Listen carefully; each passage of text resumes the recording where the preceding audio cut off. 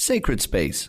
So welcome back again to part 3 of Sacred Space in West Limerick 102. My name is John Keeley, and as promised, I'm joined by Father Frank Duick from Newcastle West this morning to share the Gospel reflection with me. Good morning again, Father Frank. How are you? Very well, John. Thank you very much. Thanks for coming out now, Father. So, Father, as people know at this stage, Father Frank leads us in a lovely Lectio Divina session every Monday night, 8:15 to 9:15. In the parish centre in Newcastle West. There's about 20 to 25 there from time to time. And again, Father, from all of us, we want to thank you indeed for that, because it certainly breaks open the gospel for us.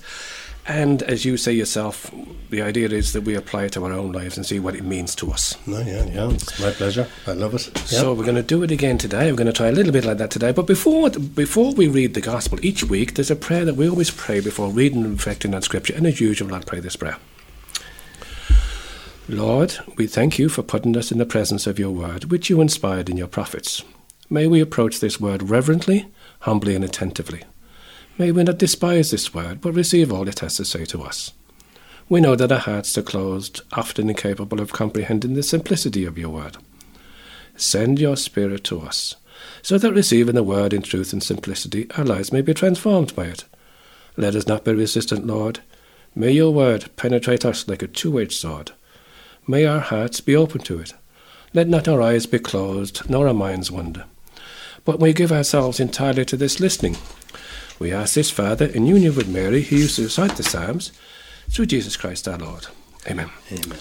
So the Gospel for the Sunday is, for the second Sunday in Advent, taken from the Gospel of Mark, and Father Frank is going to read that for us this morning. Thank you, Father Frank. Okay, John. The beginning of the good news about Jesus Christ, the Son of God.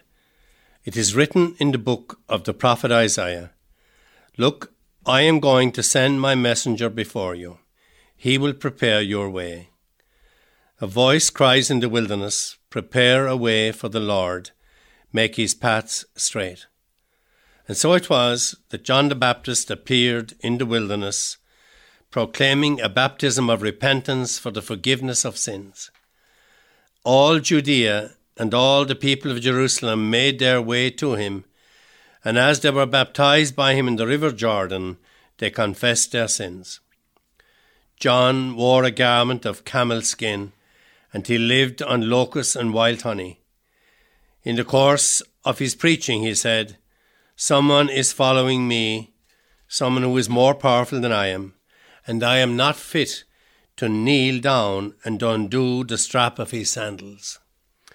I have baptized you with water, but he will baptize you with the Holy Spirit." Thank you, Father Frank, for reading the Gospel for us. And that again is from the Gospel of Mark for the second Sunday in Advent. So, Father Frank, would you like to share some thoughts with us and maybe give us some idea as to how maybe we can take this Gospel to our own lives this morning? Mm-hmm. Okay, so I think the first thing maybe we note is that it is the beginning of Mark's Gospel. Last week we were in Mark as well. We went out a bit further. We're now back to the beginning of Mark's Gospel. And that beginning coincides with the ministry of John the Baptist, whose task was to prepare the way for the coming of Jesus, the Messiah. And what Mark does, he goes back first of all to the Old Testament, to the prophet Isaiah, and he quotes that passage there, "Lord, I am going to send my messenger before you. He will prepare your way. A voice cries in the wilderness." That is refers to the coming of John the Baptist. And I suppose too, it putting in that Old Testament reference, that prophecy, is a reminder to all of us that the whole Jesus story and the coming of the Messiah goes back a long, long way in the mind of God. Mm-hmm. That is very much that God is part of God's plan from way, way back. And a thing we should know too, if we're trying to understand this passage better, is that there was up to 400 years of silence from prophecy. And the prophet Malachi was the last prophet before that, and a long, long silence, up to 400 years. And that's a long wait for an expectant people who are waiting for the coming of of the Messiah. Yeah. And Mark is the only one of the evangelists who calls his gospel the good news. It's a lovely expression. Yeah. I love it. Yeah. Yeah, and of course, it really is good news, and the whole message of Jesus is good news. And I suppose, like, we can't repeat often enough, John, about the intensity and the depth of God's love for us. You know, His love for us is absolutely passionate. It's 120%. You know, plus it's and that is the great truth of the Scriptures, and that is true even when we find ourselves doing something wrong. God doesn't stop loving us, and this is something I always say to children. You know, He never stops loving you. He doesn't like the wrong thing, and we need to address it. But He doesn't. Nobody's left out. Nobody's left out. He came for everybody. And not just to a select group or an elite group or anything like that. He came to everybody with that message. And so, therefore, one can lead on then to that word that maybe some of us don't like. Yeah, repentance. It's a big word. You see, and the interesting thing, John, to note is that if you search your Gospels, you'll find that Jesus, that was one of the first announcements He made as well. Repent for the forgiveness of sins. That's right. No, we don't like it because it brings up the area of sin in our lives, and the need for forgiveness of sins. And it's not particularly a popular message, I suppose, to anyone's ears in any era, you know, because it reminds us of our sin. But very clearly, John puts his finger on it. He said, repent for the forgiveness of sins. And Jesus, more important, Jesus comes along in the same message. Repent and believe in the good news, you know. So it's... and I know whether, you know, maybe that message wasn't too pleasant to the ears of anybody, but... Because sometimes, I mean, I think people take away from that message, you know, repent meaning that therefore I've done something wrong and therefore all that's due to me now is punishment. Punishment. Yeah. That's all. And it's not there, that's that's not the overwhelming message of the Gospels. That wouldn't be good news. No. If we're lined up for punishment. That's right. Is that... No, but the overwhelming message is God's love for us. God wants everybody saved. That's His whole desire. And but like He loves us, and He expects a response in love from us. And when it comes to repentance, that loving response has to come in the form of saying, I am sorry, I need your forgiveness. Look at a little child that does something wrong, that the parent, you know, is wrong, and the parent isn't happy, you know. I'm sorry, Mammy, and I'm sorry, Daddy. And the little child, you know, they can be so sorry, you know. And the last thing they want is to think for a second that they'd lose the love of Mammy or Daddy for this. But that doesn't mean Mammy or Daddy says there was nothing wrong with that. You did wrong, you shouldn't have done it, but we still love you. Yes. Yeah. Isn't that a beautiful way? And maybe if we heard that, even if we share that even amongst ourselves sometimes. Yes. You know, the idea of, look, that person has just forgiven me. Jesus has forgiven me. But anyway, sorry. And the interesting thing there, John, is, you know, how the people have responded. Like, you know, if you just think about it, like, you know, all Judea and all the people of Jerusalem made their way to Him. Now, you, John, you were in the Holy Land. We were there together, I think. And we drove through by the edge of the Judean desert, and it is some wilderness, you know. So why would people go out there? Why would they go out there? And you see, that's the question. That's one of the core questions that this gospel raises. Like, now, of course, they're driven by the hunger of 400 years of waiting, you know. But they must clearly, from what happened, they went out and they were baptized in the River Jordan, and they confessed their sins. So obviously, they must have felt the need of God's forgiveness. And of course, if God is silent, you know, for such a long period, and they were used to prophecy. If He's silent for such a long time, then they're wondering, is God annoyed with us? Is God cross with us? Have we lost our connection with God, you know? So, I mean, there must have been an element of that there, but the response was remarkable because they flooded out to him. Well, certainly for those people having to wait 400 years, I mean, that's not top of our list either these days, is that word patience either. No, we don't like waiting. No, we like it just to have it yesterday, We want the answer to any question or query we have, we want it yesterday, not just today. And but they, maybe that's for another time to talk about this, but the way God waited patiently for us. And, God, we don't know how many years, from the God waiting for us, but he waits patiently, but doesn't stop loving us. He desperately wants us to change direction. That's what repentance means, metanoia, change of heart. But he's so patient with us. It goes back again to the analogy you gave about the child and the parent. That's right. The parents are waiting all the time. If only the child will come back. All the time. And now the world we live in today, we'll say, we talk about... Well, first of all, I should say that when they went out into the wilderness, I've no doubt that the people of Jerusalem, the big city, thought of the Judean desert as a God-forsaken place. I don't think I'd be making anything up there, John. No. Saying that, God-forsaken. And of course it turns out to be not so. No. Because that's where they eventually heard the word of God through John the Baptist. And maybe a little bit later we can talk about where we can, that apply that imagery to ourselves today. But there are many forces influencing us today that don't promote the whole notion of the importance of hearing God's word. But they heard God's word in the God-forsaken desert, God-forsaken, inverted commas. Except, yeah. Yep. And today, also, if people believe in God and believe in the good news of the gospel and have faith or whatever it is in today's world, the prevailing culture of today, acknowledges that, but it wants you to keep it to yourself. Yeah. It's a kind of a private thing.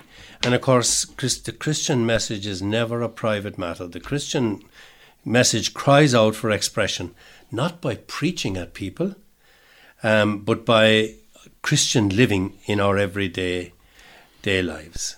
And so today's world is not inclined to hear that message out there in the world, and maybe that's why the notion of wilderness turns up so much in the Bible. I'm sure something you've noted. And people, you were saying that people aren't too keen on this and so on and so forth. And yet there are times, even in today's world, in today's church, where we are offered that chance, maybe, to let some of that baggage go. And that might be in terms of... Yeah, exactly, and we've a good model to follow, because Jesus himself went out into the desert for 40 days and 40 nights, and he fasted and prayed, and he making what we call today a retreat, a long retreat. Before I was ordained, I did a week-long retreat. We did many, many retreats in the course of our thing. And you remember a time, John, when parishes went on retreats, And you still have it in Newcastle West? And you were there last week when we went to Ardfert. And of course, the attraction of the desert, the retreat, the wilderness, in that sense, is the attraction is no distraction. Yes, very important. And an opportunity to look inside our inner selves. And for what purpose do we look inside our inner selves? Two things. One, to identify anything that has pushed God aside in our lives, which we call sin, and to identify ways in which we can bring God back more into the centre of our lives. That, I would say, is that we address the negatives in ourselves, and there's always a bit, and then we say, well, now, how can I rectify this? And I think, that's what we were trying to do in our Ardfert last Saturday, and that's what any retreat is about. Well, I think especially these days, with so many things been thrown at us. As somebody made a comment there recently, been trying to get off the merry-go-round. We can go round and round and round and listen to all the stuff that's going on and try and absorb it all. Yeah, God hasn't got a chance, or No. I don't have a chance to try and meet God either. No. And of course, the whole notion of addressing sin in our lives, we touched on it a little bit earlier there, it's not popular today, and it is seen as a negative concept, Yeah. And but part of our truth is that we are sinners. Now, I don't. There's far more to us than that. Yeah. But part of our truth is that we are sinners, and whenever we are sinners, whenever we put ourselves or our own selfishness before God in our lives, whenever form that takes, And I think I mentioned already, when people say they've no sin, they've sinned. I've never been unkind, I've never been impatient, I've never made judgments on others. I don't need to go on, so Yeah. I have never given into selfishness or whatever, And so I suppose, we're struggling a bit today with that, I wouldn't overdo it. There's many people addressing it very well. Yep. But we're struggling a bit with acknowledging, first of all, that sin is part of our reality. That there are times when we put ourselves before God in whatever way, and that we're struggling with acknowledging that and coming to God for forgiveness. And in the past, there were probably too many sins. Yep. Everything was a sin, whatever. We must acknowledge that. But today, I think we're gone maybe to another extreme. And Advent is a very good time to address that whole notion of repentance for any. As I said, this comes from a Greek word, metanoia, which means change of heart. It's inside we must change, We change our heart. And as another way of putting that is turning away from what is not of the Lord in our lives. Yes. Turning away from what is not of the Lord in our lives, I think, is just another way of saying. And as you're aware, John, there'll be confessions, of course, in every parish church at Christmas. And but there, 3-4 years ago, the bishop asked us in a few of the parishes to hold confessions and to bring in visiting priests, so that people a lot of people don't like going to a priest they know, and that's perfectly understandable. And so in Newcastle West on the 16th, Saturday the 16th, we will have what we've had now for a number of years, at the request of the bishop, these confessions where people will have a number of different priests, and people can come from wherever, from 10:30 to 3:30. So that's an opportunity for us for people to repent, to respond to John the Baptist's message, to respond to Jesus' message, repent for the forgiveness of sins. So maybe just as we close off this little reflection, Father, maybe two things maybe you can speak about. First of all, I want to say thank you very much indeed for that parish motto you've got this year at Christmas. I think it's beautiful. Yeah, well, I'll tell you where I got that. Pope Francis set up a day, World Day of the Poor. Now, I suppose every day is the World Day of the Poor, but he set up it specifically this year, and it's not an accident, John. I believe that he did it about 4 or 5 weeks before Christmas, just when people are beginning to start the Christmas shopping spree. Yeah. And nobody has any problem with giving you gifts and that, but there can be a bit of overspend, And so he set up this World Day of the Poor, and he's a great man for a simple message. And one of the things that caught my eye in his message for the World Day of the Poor was no waste. Yes. And so we're talking about this, and I said, wouldn't that be a lovely parish motto I think it's brilliant. for Christmas? No waste this Christmas. But of course, John, no waste. You don't do it to save more money for yourself. No. But the poor benefit from the no waste. And I love to think of a family sitting down sometime now, not on Christmas Day, but now when the spending is going on, and children and all, and say, in what ways can we save something this Christmas for the poor, and have no waste? It's a sin to waste. I tell you that's not just a motto just for Christmas maybe, or sort of just for Advent. And I suppose the last thing, just one last little reminder now. So how would you like us to spend the rest of this Advent? in terms of preparation for. Yes, I'd like us to create a bit of space, call it a wilderness retreat. Not everyone can go on a retreat, John. No, They haven't the luxury of that. But create some space in our lives where we do a bit of reflecting. Yeah. See, the modern world, the modern media likes to do our thinking for us. Sit down there and relax in the settee, and we'll do the thinking for you. You know, so it's so that we would set aside. It could be driving the car where you turn off the radio, or whatever. Set aside time where we reflect a little bit and say, what is Christmas about? It's about the coming of Christ into our world, Christ our Saviour. And if our Advent and spending of Christmas is to be credible, then that coming of Christ must be reflected in how we prepare. So we're all entrusted by Jesus with the task of bringing him and his message more into the world of our time. And so there's more Christian living or more focused living. And like the things I've been saying earlier, looking inside ourselves and finding the things that have become barriers to Jesus in our lives and so forth. But a bit of reflection, a bit of prayer, and it's a wonderful time to consider receiving the sacrament of penance. Beautiful. Give ourselves a chance. Father Frank, thank you so much for that.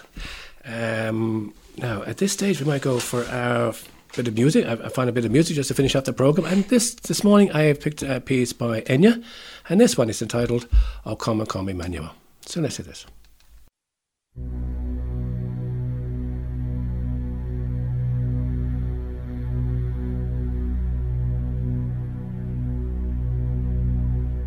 O come, Emmanuel,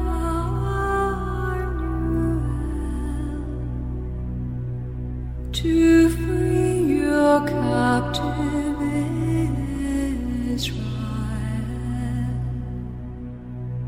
that mourns in lonely exile here,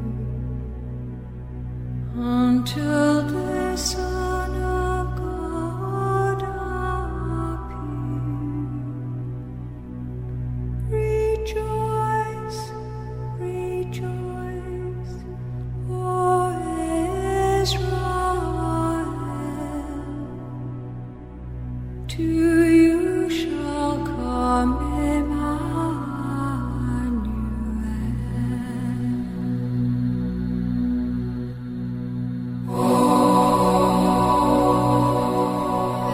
even Emmanuel,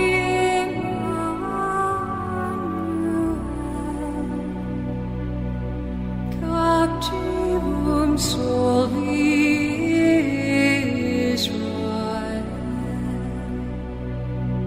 qui gemit in exilio,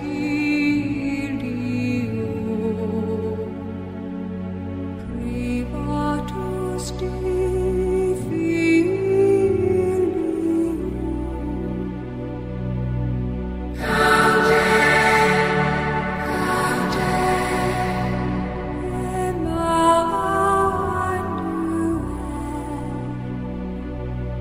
Nositur proti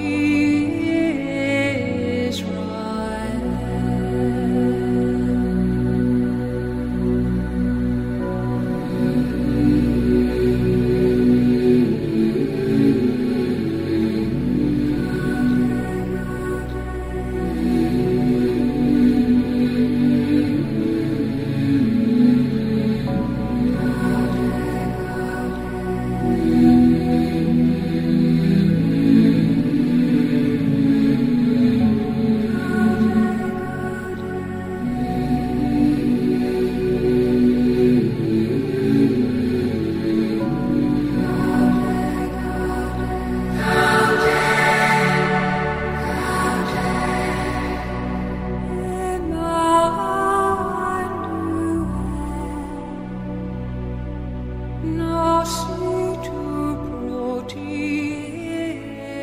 Israel. Sacred Space,